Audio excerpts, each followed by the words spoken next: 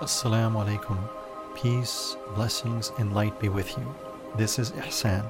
I recently had the opportunity to catch up with Harun Sugic, also known as Michael Sugic, on a recent visit to Istanbul in Turkey. Harun Sugic is the author of several important works on Islamic spirituality, and these include Signs on the Horizons and Heart's Turn. His current and latest project is the ambitious 9-volume Exemplars for Our Time. During our interview, we had the opportunity to discuss his personal journey to Islam, as well as the evolution of his work and very important literary contribution to the library of faith literature in the English language. One of the most valuable aspects of Sidi Harun's works is the way he is able to communicate and convey stories, and in particular, stories of the great illuminated and enlightened men and women of God, most of whom are nearly entirely unknown in the modern and Western world, even amongst most Muslims. Such rare human beings are the keys to the knowledge and wisdom of the Holy Quran and the prophetic teachings, and it is through them that Allah Almighty preserves the religion, by making their stories, their lives, and their paths accessible to a modern Western and English-speaking audience.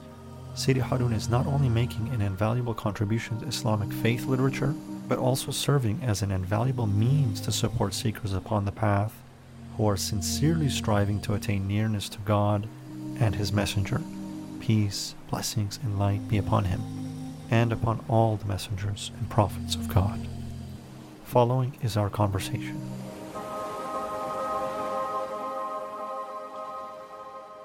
Welcome, beloved Soul of Islam radio listeners. This is Ihsan, and it's my great honor and pleasure to be here with Sidi Harun Sugic, an author of numerous works and a traveler upon the spiritual path for many decades.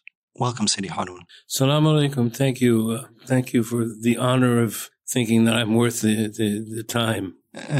Sidi Harun, you're being very humble. Your works have come highly recommended, specifically by one of the teachers and shuyukh that I've studied with, who almost prescribed your works for us to read. So it's been extremely impactful and clearly of great benefit for those upon the spiritual path. And maybe we can begin there, Sidi Harun, in terms of your background. Most of our listeners, some of our listeners may not be aware of you and your work. And if you can indulge us, maybe just give us a little bit of background about yourself and whatever comes to your heart to share in terms of your personal journey that's brought you and brought us to this point. Yeah, well, I was born and raised in Southern California, so I wasn't connected to Islam in any way, and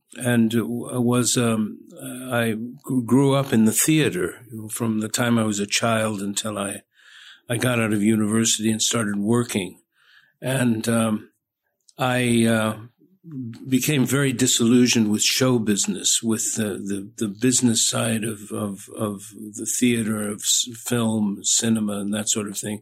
As much as I loved the artistic side of it, I just didn't want to live in that world. And this coincided with a kind of spiritual crisis that I went through, as many people do. And this was at a time when there were a lot of Eastern religions were, entering what do they call it? The Aquarian Age? There were all these things going on, and so I spent about a year searching for some kind of path that made sense to me, and I discovered actually my cousin, who was an omnivorous reader. He was in the book business. He just read everything. He handed me some books on Sufism, and they made, an incredible amount of sense. And the interesting thing was that I didn't consider myself to be very religious or anything. I certainly wasn't well read in these areas. But what I understood was the concept of dhikrullah.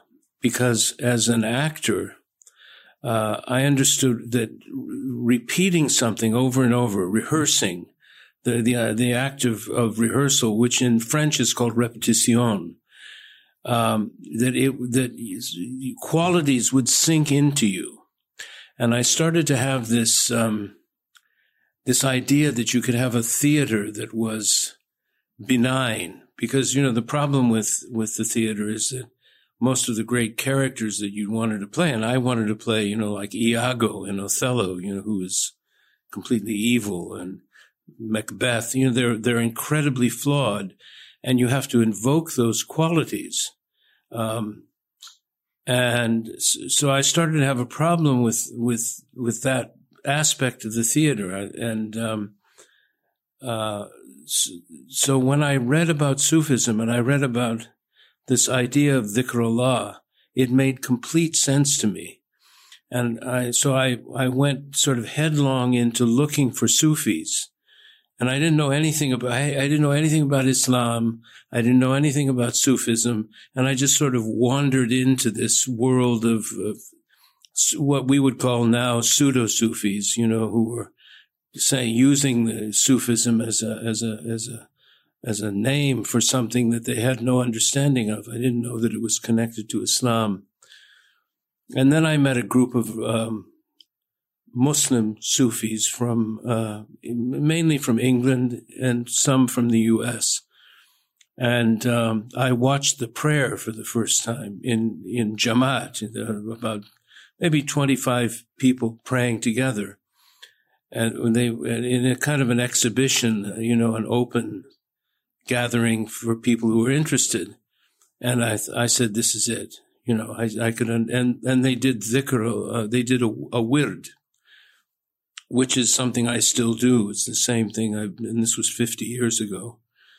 And I immediately, I said, this is it. I know this is the right thing to do. And it was all instinctual. And I had absolutely no knowledge of Islam.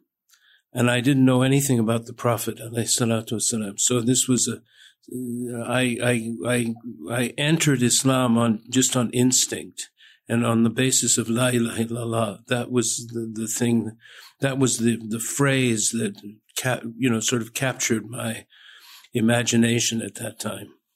So, so I started like that. And then I had the problem because I was a professional actor at that time, just starting out. But with some prospect of being, I was talented, so I knew that I'd be successful on one level or another. But I also I had this sort of ability to see what it would be like for me to be like 30 years older. And I said, I really don't think I want to grow old in doing that kind of thing. But that was all I know. I knew I was good at that, and I didn't have any other. And then I realized probably in about 1980, this was after I'd been a Muslim for quite a while, I gave some talks in Fez at the university there. And the professor who invited me to come and talk to the students, they were very moved by what I was talking about. I can't remember anything I said, and he said, you're a great communicator. And I thought, well, that's what I've always done. I was in the theater, I was a musician, so I was always communicating in one way or another. So I started to write. And I made a living as a writer for about 40 years. And it got to a point where I was writing for other people, or I did a lot of travel writing. I wrote for film. I wrote in almost every kind of medium, and I made a living at it. But I wasn't really writing what was close to me, which was, my relationship with the path to Allah and with the people that I was able to meet on that journey. So my daughter was studying in Paris. She was studying art in Paris during like a summer session. And so I went with her, and she'd go off to her classes, and I sat and wrote this book, which is called Signs on the Horizons. And it was a fantastic experience because I just immersed myself in the memories of the people that I'd met. And I realized that we've lost as Muslims generally, we've lost the ability to tell stories. And if you read the Quran, it's full of stories. The hadith literature is kind of a continuous story of incidents and anecdotes and things that happen. And so I think that book, if it has a value or if it has some kind of meaning for people, it's because you bring to life certain qualities or certain aspects of the path to Allah in a practical way and in an active way. And you don't have to get into the theory or the intellectualizations. You just watch what people do, and they can teach you a lot. And in my experience, this is really, I mean, the Sufis say that the wali is the one who does what he knows. So it's active. It's being active. It's not, talking about things that you don't know about. We went to I attended a few years ago, I don't know if you can't call it a conference, but like a seminar with people who spoke, ulama, talking about kalam and different aspects of the deen. And it was kind of tedious, I have to say. And there was a really great sheikh who was in the audience just watching. And at the end of the the first day, his assistant asked him, what did you think? He said, well, it's people talking about things that they don't know anything about. I mean, they don't really understand. And so that's what's, and this sort of coincided with the end of my professional career. I started a communications company in Saudi Arabia in the 90s, and by the time I started writing, I was phasing myself out of that business, which I didn't really much care for anyway. But I had 6 children to support, so I went ahead with it. So so one thing led to another, and I, that book, I had absolutely no idea what would happen, how the book would affect people, whether it would, it would be of interest. I actually wrote these stories for my children because they were even the eldest ones were very young when I was sitting with some of these really great people. And so I just wanted them to have a record. And the irony is I'm not sure that any of them has actually read through the book, but other people have. And I told my friend, Shams Friedlander, who is also my neighbor, that, if one person gets something out of the book, it would be worth it.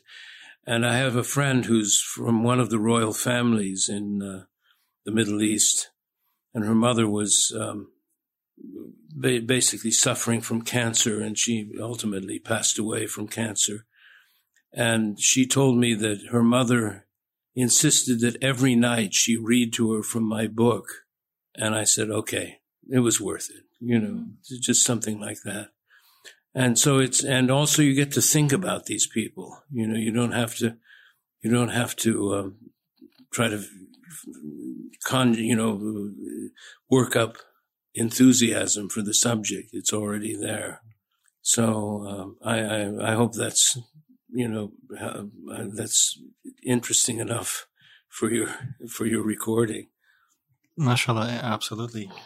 And I can certainly relate. The desire to provide something for our children oftentimes becomes a means for us to actually be of some service to the world. Right.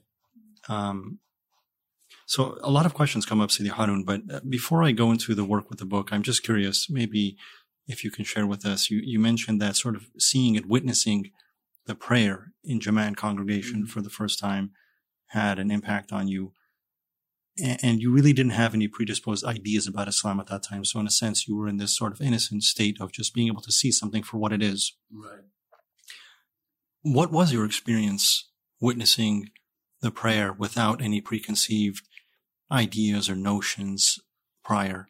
Well, I'd gone through a year of going through all these different spiritual paths. I sat with swamis and gurus and Buddhists and, looked at statues and tried to make some sense of all of that.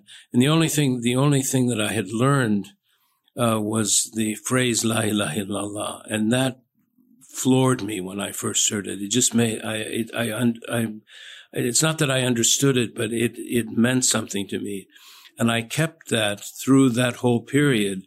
But during that 12-month period that I was looking around, I became more and more confused. I mean, I was really, really, blown out because I was trying this and doing that, and I was seeing people prostrating to other people, and I was, and I just wanted to know how to pray, and I didn't believe the people that I was around, and suddenly, what I discovered was this group of people, and they were very grounded, very unpretentious, decent people, not pretending to be something other than they were like holy or anything. They were just salt of the earth types of people. And they were also very intelligent, very creative and that sort of thing. One of the people that I met was Hakim Archuleta. I don't know if you know about Hakim, but he was one of the first people that I met. And I love him, from that point. He and his wife, sort of took me in. And also Abdul Hayy Moore, who, so these guys were pretty new to Islam, but they were sort of ahead of me, like a year or two or something. And so it was that experience. And then it was then going to Morocco and meeting genuine awliya. And this was at a time, these were the followers of Sheikh Muhammad ibn al-Habib, who had just passed away at the age of about 100. And he created, it was overwhelming almost, the number of awliya in one room. And I started going gray. I was only 24, and I started, my hair went gray in about 3 weeks. I was just in shock from seeing these people, because these were people that didn't care about anything except remembering Allah. That was it. And they didn't care about my personality. They didn't care about, what I thought I was, or, that's all they cared about. And there were some people who were really, really almost angelic. And, we saw everyone who was in that first period saw amazing things. I mean, really great. They were just wonderful people. And so that made a kind of huge impression on everyone who was, in that room. I mean, I've written a book in the series that we're publishing right now on Ibn Habib. I was kind of forced into writing, since the person who was commissioned to write the book backed out at the last minute, so I had to sort of jump in and take over that project. But it was interesting, because I went and canvassed some of the people who were there 50 years ago and what their impressions were, and it was interesting. He made a huge impact, but also his people. Imam Shazali, radiallahu anhu, was asked why he didn't write books, and he said, "My companions are my books." And that's like Ibn al-Habib. That's what it was like with him. And also his brother, spiritual brother, was Sheikh Ahmed Mustafa al-Alawi of Mostaganem. And the same thing was true with Sheikh al-Alawi. There was just this enormous group of people who had achieved, wilaya. They'd reached the goal, and you could feel it. You could see and the thing that you see with these people is they don't have ego. The ego's gone. And it's not just like one day they don't have ego and then the next day, they slip up. They're always like that. And when you're around these people, at first it's hard to sort of perceive that, because it's not like they're floating in on clouds, or they're all bright and with halos, and they're just ordinary people, but they don't have enoughs. Their ego is just gone. And when you see that, you start being able to make to discern these people to a certain extent, even if you don't understand their whatever station that they're in. And so being in a room with, maybe 50 people like that, it's very, very intense. And I wrote about some of these experiences in Signs on the Horizons. And they've stayed with me, and I've learned. And so I think when that book came out, it kind of revived a genre of writing that had sort of faded away during the last 100, 150, 200 years, which is the tradition of the tabaqat literature of, what's called incorrectly, I think, hagiographies, where you write something that's a tribute to the saints, which is as it should be. I mean, you don't want to dig into and try to find dirt on people who are so pure. Not that you could, but it's also, the literature is very realistic. I mean, many of so the second book was really sort of drilling down into something much, much closer to the reality that we all live, which is this idea of tauba, because people don't understand. I realize that young people really have no idea of tauba. We used to have people coming to us who left the prayer, left everything because they did a sin. They went with a girl or something. And when I was doing these book tours for the first book, people would come to me, and I remember this guy who was probably 35 or 40, and he starts talking about things he did when he was in high school, and it was pretty innocent stuff. I mean, he was I don't know, I can't remember what he said, but I said, how old are you now? And he said, I'm 35. I said, this is 20 years old, leave it behind, I said, I've done worse stuff than that. Don't worry about it, don't do it again, which is tauba. Tauba is, you say, okay, I'm not going to do it. It's active, and you don't do it. And even if you want to, whatever it is. So that book was kind of an outgrowth of Signs on the Horizons in a way, but it was going at it from the opposite side of the spectrum of people who, some did really terrible things. I mean, I interviewed a gangster who, an East London gangster who became a Muslim, and a pimp who became a Muslim and became a professor, university professor, and earned his degrees when he was in prison, for whatever it was that they call that, I forget. And there were other stories that were more benign, of professional people coming into Islam late in life, all these things. And they all revolve around the act of tauba, of changing. And the purpose of it was to sort of show people, you're not beyond redemption, that Allah, as long as you're breathing, you can make tauba, as long as you're alive.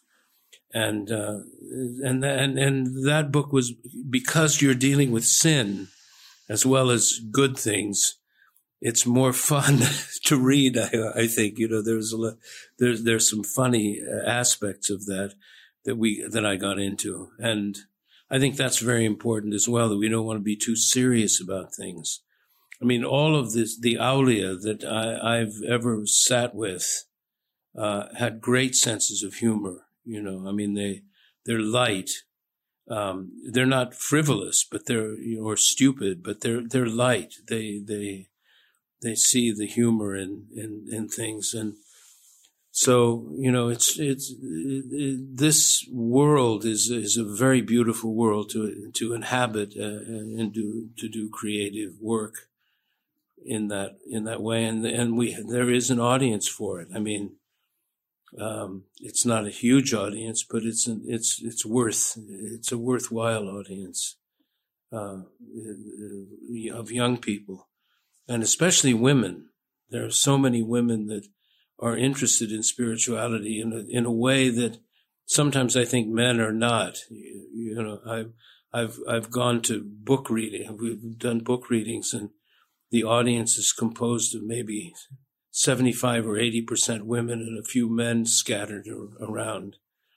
And I'm not sure why that is, but I think it's something that people are really yearning for, this kind of guidance and that, that perspective on things. It seems that there's been a divine order to the way that even you've published, for example, first highlighting the lives of illustrious human beings, models and exemplars for human beings, manifestations of, perhaps we can say, God's will for humanity, and then following that up with a book on turning back towards God, or Tawbah, repentance. As many have said, that Tawbah is the first step upon the spiritual path. Yeah. Yes. It seems quite inspired, Sidi Harun. What I want to ask you about next is this idea, and really I think you're especially qualified perhaps to answer this question because of the work that you've done. Allah says in the Quran that He is going to preserve this book and this religion, the reality of it, the essence of it. Yeah. And sometimes we tend to think, or the way that that's generally interpreted is that the Quran will be preserved in its text without interpolation or mistakes or errors. Mm-hmm. But when we go back to the Sunnah of the Prophet and the Seerah of the Prophet, we realize that based on the Hadith, he was the walking Quran. His character was the Quran. Mm-hmm. So this idea that Allah preserves the religion, not in some sort of archived form, but in living human beings. Absolutely. And the importance of that idea and of the necessity of seeking the company of such people to truly understand the reality of the religion. If you could just perhaps speak to that. Sheikh Darqawi, radiallahu anhu, said if we lived the way that according to the Sunnah of the Prophet, if we truly lived in that way, without what he called the turbidity of life and the distraction and all the things, that you wouldn't need a guide or a sheikh. You would be enough to follow the Sunnah. But we don't live in that situation anymore, and all of the guides on the way say that you must have a living sheikh. You need someone who's alive, who can help you through the difficulties of overcoming the ego and the nafs. So we're living in a time that is full of distraction, and actually people can sort of think that we're living in a Christian or Judeo-Christian world, post-Christian, or a secular world. No, we're actually living in an atheist world now. People are very uncomfortable with even the concept of God. I'm not saying Muslims are. Muslims are closer, and there are, of course, many other people in the world who have belief and faith and that. But the dominant, in the media, in what we take in, what we see, it's informed by a kind of an atheist sensibility. People they can't conceive, they have to call something else, in like Star Wars, it's the Force. They can't name what it is divine. They have to turn it into something material because they can't believe in divine reality. It's corrosive, what's happening. So people are living in a time when they need guidance to get out of this thing, to go inward. And this has always been the case from very early times. There's a saying that whoever doesn't have a sheikh for a master has shaitan for a master. And of course, that's very disturbing. Like, oh my God, I'm going to, if I don't have a sheikh, then shaitan is going to step in. But, it's not black and white that way. You sometimes, and one of the, what we're trying to do is to give people in this new project, which is called the Exemplars for Our Time. In this project, we're trying to paint a picture, both visually and literally in a literary way, of who these people are, what they're like, and so we've chosen 8 great awliya who are contemporary, that they're not mythical figures from the past. And so we've chosen 8 people that fit that description, and to give people a feeling or an understanding of what these people are like. They're human. They're not supernatural beings. They're completely honest. And the central thing is that the ego is absent somewhere along the line where they were purified. And also, most of the people that we profiled were incredibly pure. Because now you have someone who, as a teenager or as a young adult gets religion, and then 5 years later he's like sitting on a cushion, and people are coming to see him hold forth. And these people started from infancy and became, most of them were Hafiz of Quran, really extraordinary people. And they gave up a lot, and they experienced what Hamza Yusuf calls sacred monotony, this day in and day out practice. We're so spoiled. We have so many experiences, and if we don't have these experiences, we think nothing's happening. And these people did the same thing day in and day out and day in and day out, and for a lifetime.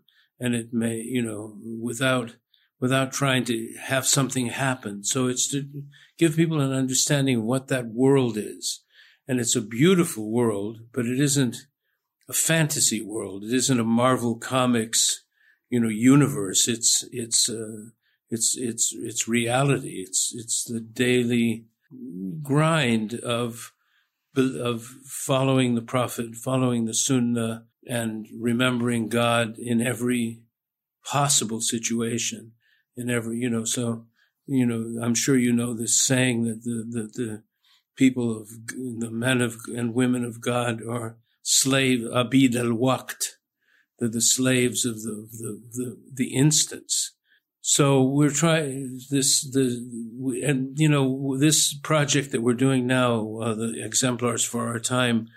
It really kind of the genesis of the project, leaving aside the interests that Peter Sanders and I both share in the subject itself. It came out it's sort of emerged in 2015, when Islamic State was rampaging across the Muslim world and, capturing prisoners and territory and headlines by means of atrocities that were broadcast across the internet. And it was just horrible. And I was in Abu Dhabi at a dinner with one of the representatives of the John Templeton Foundation, which is a very extraordinary, really an extraordinary organization that funds all kinds of research. And so we were having this conversation just about what was going on, because it was so disturbing, about, ISIS and what was happening. I can't remember the incidents, but I said, look, one of the major contributing factors in the rise of extremism is the absence of role models for Muslims. There are no spiritual role models. there are, athletes and singers and actors and I don't know, maybe politicians or something like that, but there's nobody. And what I said, and this is true, is in traditional societies, the role models were all the awliya. They didn't, you didn't have like a movie. You didn't have a theater actor or a singer until the 20th century that was a role model of anything, But now all these people have replaced the awliya, and there were reasons for it. So I sort of went into why this absence existed, and talked for a little bit, and then forgot about it, and I went home. And 3 or 4 days later, I got a message that they wanted a proposal on Muslim exemplars. Right? They used that word. So I looked into it and I discovered there's a whole academic field of exemplar studies, and so they saw that as a potential. So that's how this project that was the beginning of the project. So I wrote a preliminary proposal, and the organization that I was consulting for, I submitted it through them. And they never did anything with it. They just sat on it and they never submitted it. So I forgot about it. But then when Peter Sanders and I were traveling around the U.S. on a sort of a joint book tour in 2019, one of the stops that we landed in was Allentown, Pennsylvania. And there we met the representative who was in charge of the Muslim division, I guess, or the Muslim section of the John Templeton Foundation, and we had tea or something. And I told him this story, that I'd done this thing, and I said, "Is there anyone? Do you think there'd be any interest still in that?" And he said, "Yeah, yes, you should make a proposal." He said it's due in a week. I think it was we were touring. So I frantically dredged up my files and so, and I cobbled something together and I managed to deliver in the deadline. And then and that was accepted. And then we went through all the procedures and we started with this project, and we chose, originally the idea was to do 12 biographies. But also, there are limits to their funding. They have different rules for different kinds of funding. And so we pared it down to 9. And by the time we started exactly in the month that the COVID pandemic began, in earnest. And so we did the project in lockdown for a year. One of our authors died from COVID. Another of the authors contracted what has turned out to be long COVID and was in hospital for about 3 months. And it was, so what we'd originally planned as a 1-year project has taken 2.5 years to do it. And 5 of the manuscripts I had to, they were unpublishable. They just weren't up to the standards we were looking at. So it was this constant struggle. But alhamdulillah, we managed to finish these, and you see them on the table here. MashaAllah, they just arrived literally as we were having this interview, and it looks like a beautiful series of books that I'm very much myself looking forward to experiencing. Yeah. And so what I'd like to ask you then, Sidi Harun, is what is your intention and your hope in taking on this project, in the sense that of what you hope and intend readers will get from going through these biographies of contemporary living masters and exemplars of faith and of sincerity?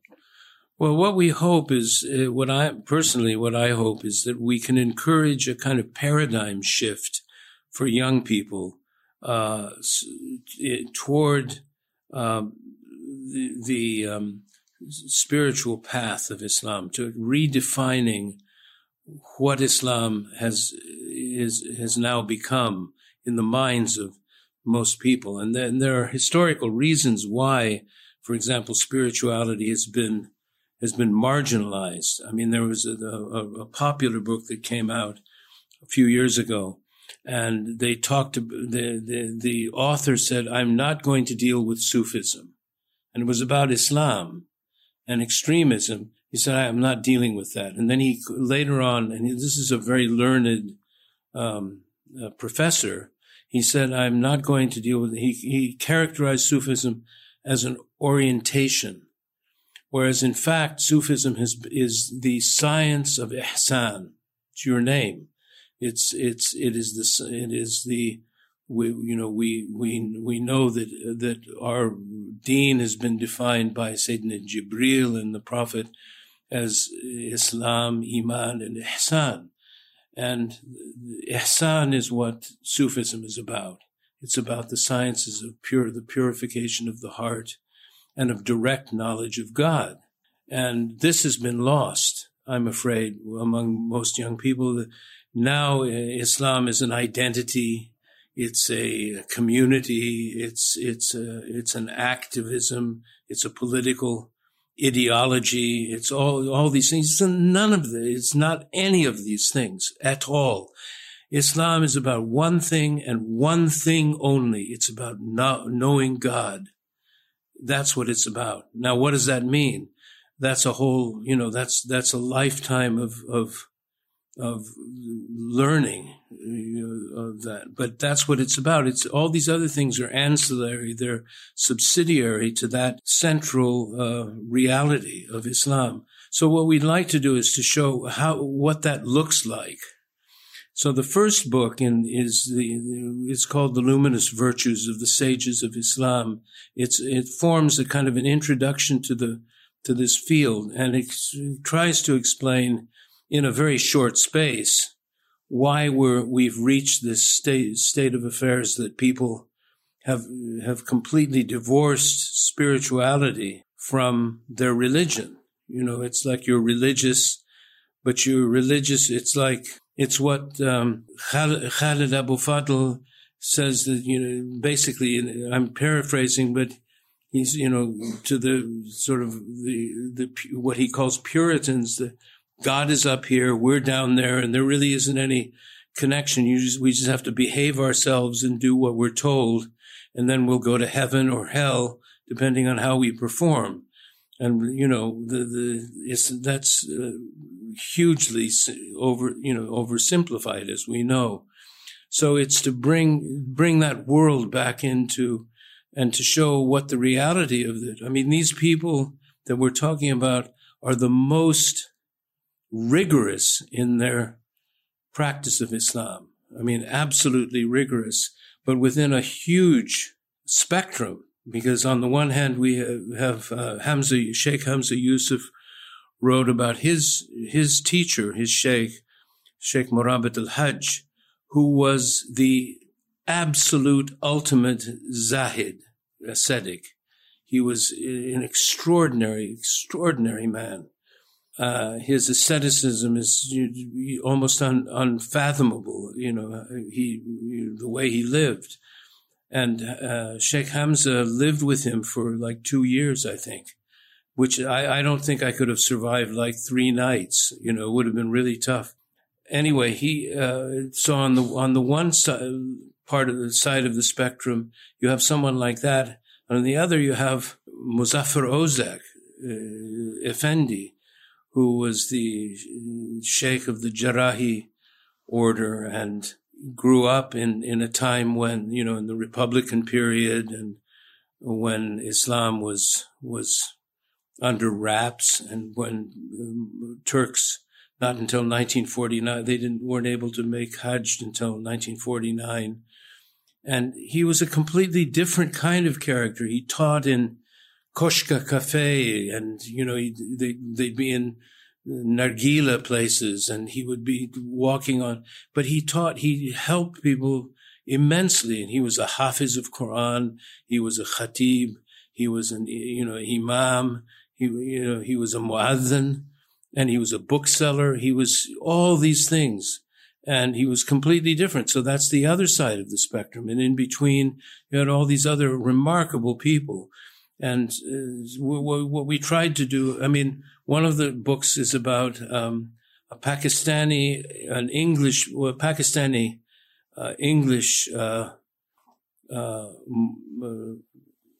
sheikh who was known as Sufi Abdullah Khan. And I met him in the 70s, and he was really impressive. He was this towering, very tall Punjabi who basically did dhikr all the time and did dhikr all night. And then he'd go out and he'd do a 12-hour shift as a shop foreman in a foundry, which, foundries are blazing hot, miserable places, really difficult. And he had been a soldier. He'd been a POW.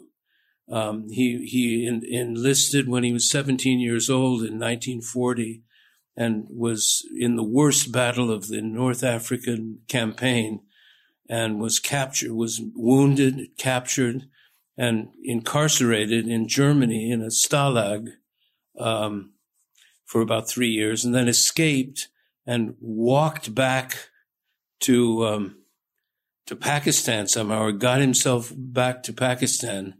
And then while he was in the army, he met his sheikh, and his sheikh was the tailor of, the regiment, the regimental tailor. And it's just extraordinary stories. And he was a beautiful soul. I mean, really, really beautiful. And he settled in Birmingham and basically built this really powerful community of people in Birmingham. So what we're trying to show, how people lived in this world. Sufi Abdullah passed away in, I think, 2016. I can't remember. It could be 2015, 2016. So he's lived, recently, and Murabat al-Hajj passed away at the age of 112 in 2018, I think. So they lived in our time, but they lived out of time in a way, all these people. So we hope that this will give people help people understand that world by seeing how these people lived. My teacher was Sayyid Omar Abdullah, who was known throughout East Africa as Muini Baraka. And I adored him. But he was a diplomat and he was an educator. And I spent 7 years with him. And I realized in doing this project that I really didn't know anything about his life, because these people, they don't talk about their lives. They'll bring up some anecdote to illustrate a point or something, but they don't talk about themselves. So when I got into his life, I didn't realize the challenges that he faced in his life. I mean, he was in prison. He lost basically everything. He had to go. He moved to the Comoros. He was involved in maybe 3 coups. I mean, he wasn't involved, but he suffered from 3 coups d'état, revolutions and things like that, which just upended his life. And yet he never spoke about these things. So, for me, it was really, really interesting, to delve into the lives of these people, because there isn't much information on them. We really had to dig. You mentioned the self and the ego, and the question that comes up, Sayyid Harun, is you've been in this world and upon this path now for decades. What would you say, how would you describe the self and the ego, and why is it important to learn to somehow become liberated or free, emancipated, or transcendent from the self, from the ego, in the context of Islam? Well, I am really not qualified to speak on a subject like this with any authority. But what I can tell you, the little that I understand, is that, you have to abandon the self if you want to know Allah. There's an allegorical it's not a story, but the seeker knocks on the door, and the voice on the other side of the door said, "Who's there?" And the seeker says, "It's me," and the voice, disappears. There's no answer. So he comes back and he keeps knocking on the door, and he keeps being asked, "Who's there?" And he keeps saying, "It's me. Don't you know me? It's me." And finally, he knocks on the door after years and years of doing this, and the voice on the other side says, "Who's there?" And he says, "It's you." And then the door opens. And what the awliya say, what has been written, is that you have to leave yourself behind, because, and this is something that I get into in the introduction, is the two, as you well know, the two highest stations of knowledge are called fana and baka. And fana is it's translated incorrectly, I believe, as annihilation. But what really it is evaporation or effacement. It's something you want to happen. It's not like some violent, like, whack.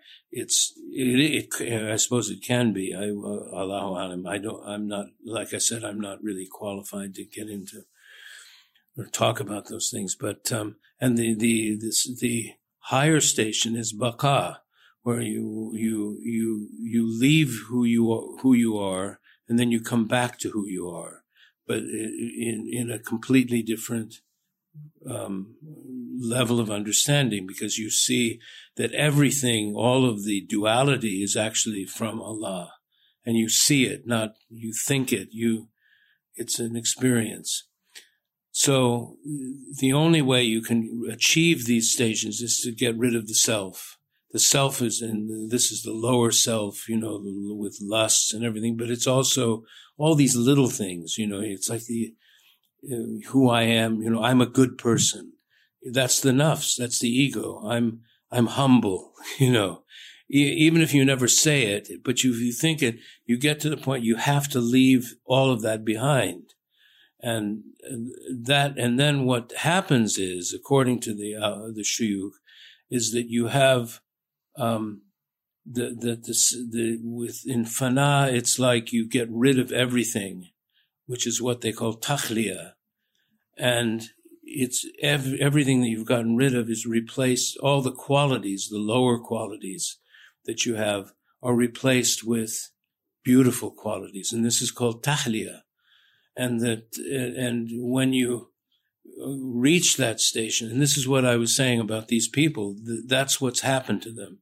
They've reached a point where there's just only good qualities. They don't, bad qualities are gone. They've evaporated.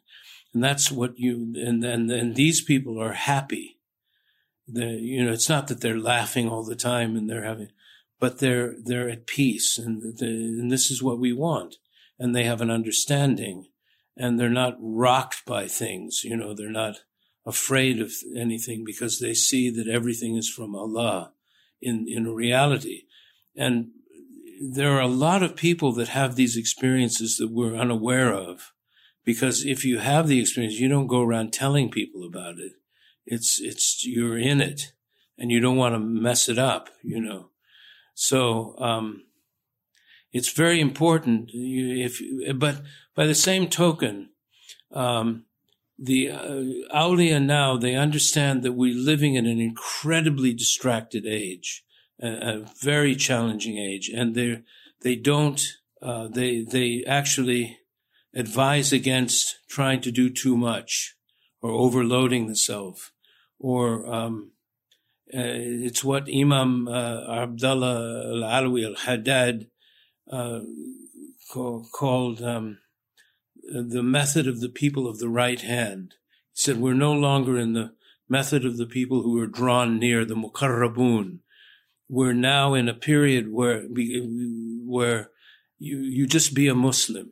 You practice your Islam, but you do it under some guidance. And the shuyukh, they're gentle now. They're not harsh. They don't throw people into rigorous khalwas, and things happen very gradually. But if you follow it, you have a much, much greater ability to achieve something inwardly. We used to visit a great wali who had 55 shuyukh, including Sheikh Ahmed Mustafa Al-Alawi, and he was over 100 at the time. He was around that age, and he was blind. And someone asked him, "What happens if you do dhikr and it doesn't reach the heart?" And he said, "Do more. Just keep doing it." He said, "Because sometimes the dhikr doesn't take effect until 5 minutes before you die." And that's what you can't do something and expect everything to happen, which is a mistake everybody makes at some point, is that they want, they think, well, I'm now, on the path. I have a dhikr. It's all going to happen for me. It could be 30 years before something happens. Maybe it's never, but maybe it's in the next world. You don't know. I was just reading Imam Shazali was saying that every soul has to experience an equal measure of qabd, of constriction, and bast, expansion. But that this world is the domain of qabd. That it's generally, we're in constriction, even if we're having fun, or something. There's some part of us that's constricted. And the next world is the world of expansion. So sometimes the people go through terrible, difficulties, but that's creating a balance, so that in the next world, inshallah, they have bast. And, everybody wants to feel good all the time. You're not supposed to feel good all the time. Sometimes you feel good and sometimes you feel terrible. And what the Sufis say, one of the shuyukh, I think it was Sidi Ali al-Jamal, radiallahu anhu, he said, if you knew the value of trouble, you would only ask Allah to give you trouble, if you knew how valuable that is. And it's that understanding. And this is also the thing that will creates equilibrium and sanity in someone, because people try to run away from trouble, instead of looking at it as, whoa, Allah is honoring me with trouble, or this will purify me in some way. And I remember I was with Habib Ahmed Mashur al-Haddad, and on the Eid, the day of the Eid, I think it was in Ramadan Eid, his son Ali, Allah yarhamhu, his shop burned down. Everything burnt.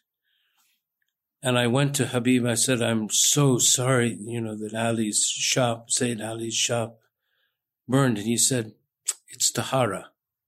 That's the way he saw it. It's purification.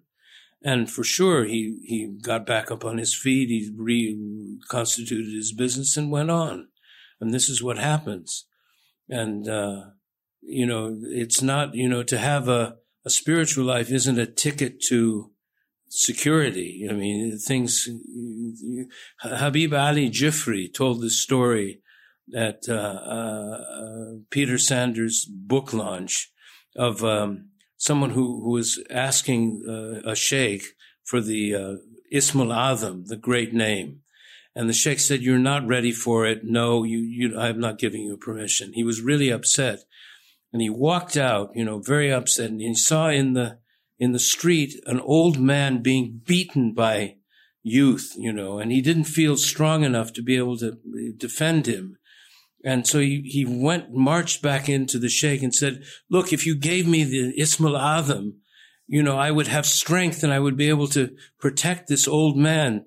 And the sheikh said, that old man, he has the Ism al-Azam. He was getting whacked. So this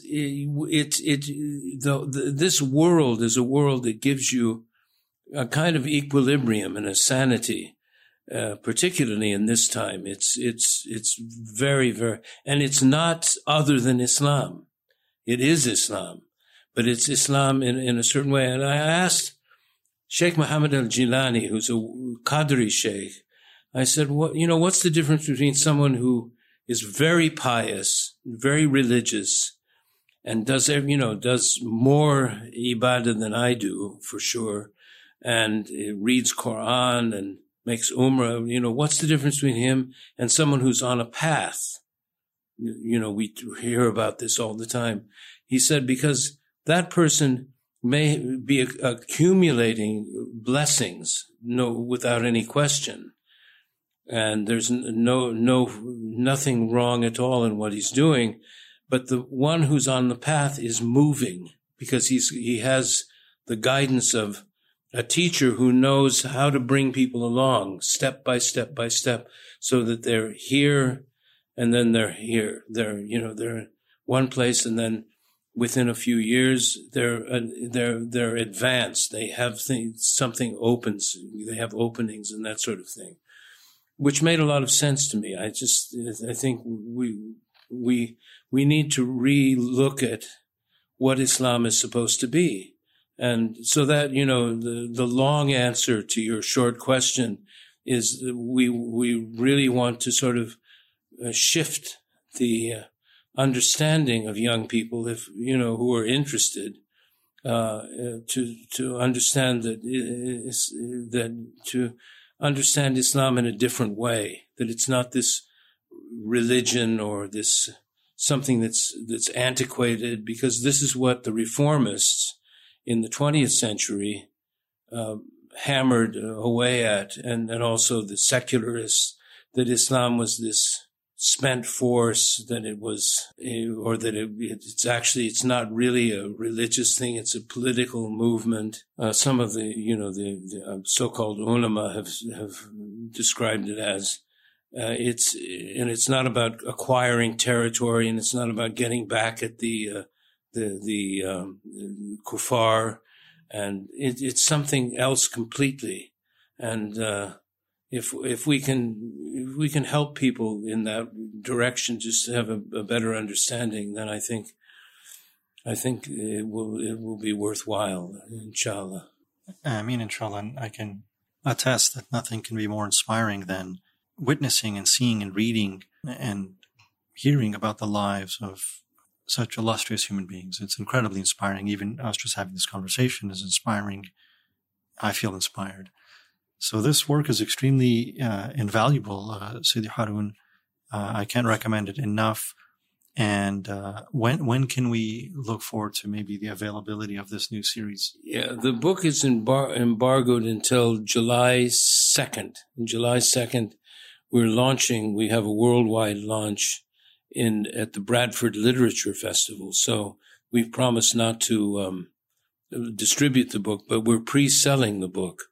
And it can be purchased through, and we're selling the series in box sets. We're not selling individual books, and it can be purchased through the website, which is www.theexemplars, THEXEMPLARS, theexemplars.com. And it gives a description of the books, and you see what they look like and so on. And we hope that the website will become a resource for more information about this area of understanding of Islam. Inshallah. I mean, inshallah. And we'll make sure to include links to that website and any of your other resources and references, Sidi Haroon, in the description or the show notes below this recording. I want to thank you, Sidi Haroon, for taking the time and spending this conversation with us. May Allah Almighty grant this work to reach far and wide, inshallah, and to open hearts. Inshallah. Thank you for the opportunity and your patience. And I hope that it was there's some value for people. Tremendous value, Sidi Haroon. If I can indulge you, maybe just to conclude our meeting today with a supplication and a dua for our audience and for our ummah and for all of us. Subhanallah, Subhanallah. La ilaha illallah, wahdahu la sharika lahu. Allah, give us knowledge, give us true knowledge, and give us a true path, and give us the company of the best people, and keep us in that company, and protect us, protect our religion, and protect our hearts from the temptations of the world around us, which are huge and compelling. And Allah, forgive us for anything that we've done wrong, and Allah, let us understand the nature of tawbah and the nature of your forgiveness, your endless forgiveness, and you're the Tawwab ar-Rahim, that you're merciful and oft returning. And Allah, guide us on the Sirat al-Mustaqim. Bismillahir Rahmanir Rahim. Alhamdulillahi Rabbil Alameen. Ar-Rahman ar-Rahim. Maliki Yawmiddin. Iyaka na'budu wa iyaka nasta'in. Ihdina as-Sirat al-Mustaqim. Sirat al-Ladina an'amta alayhim. غير المغضوب عليهم ولا الضالين.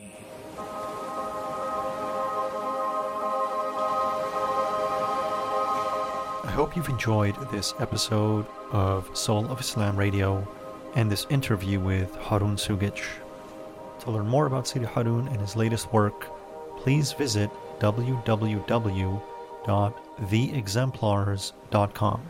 For additional resources to support you upon your personal path of spiritual growth and personal development, please visit our new website at www.borderpoint.com to your divine and eternal success.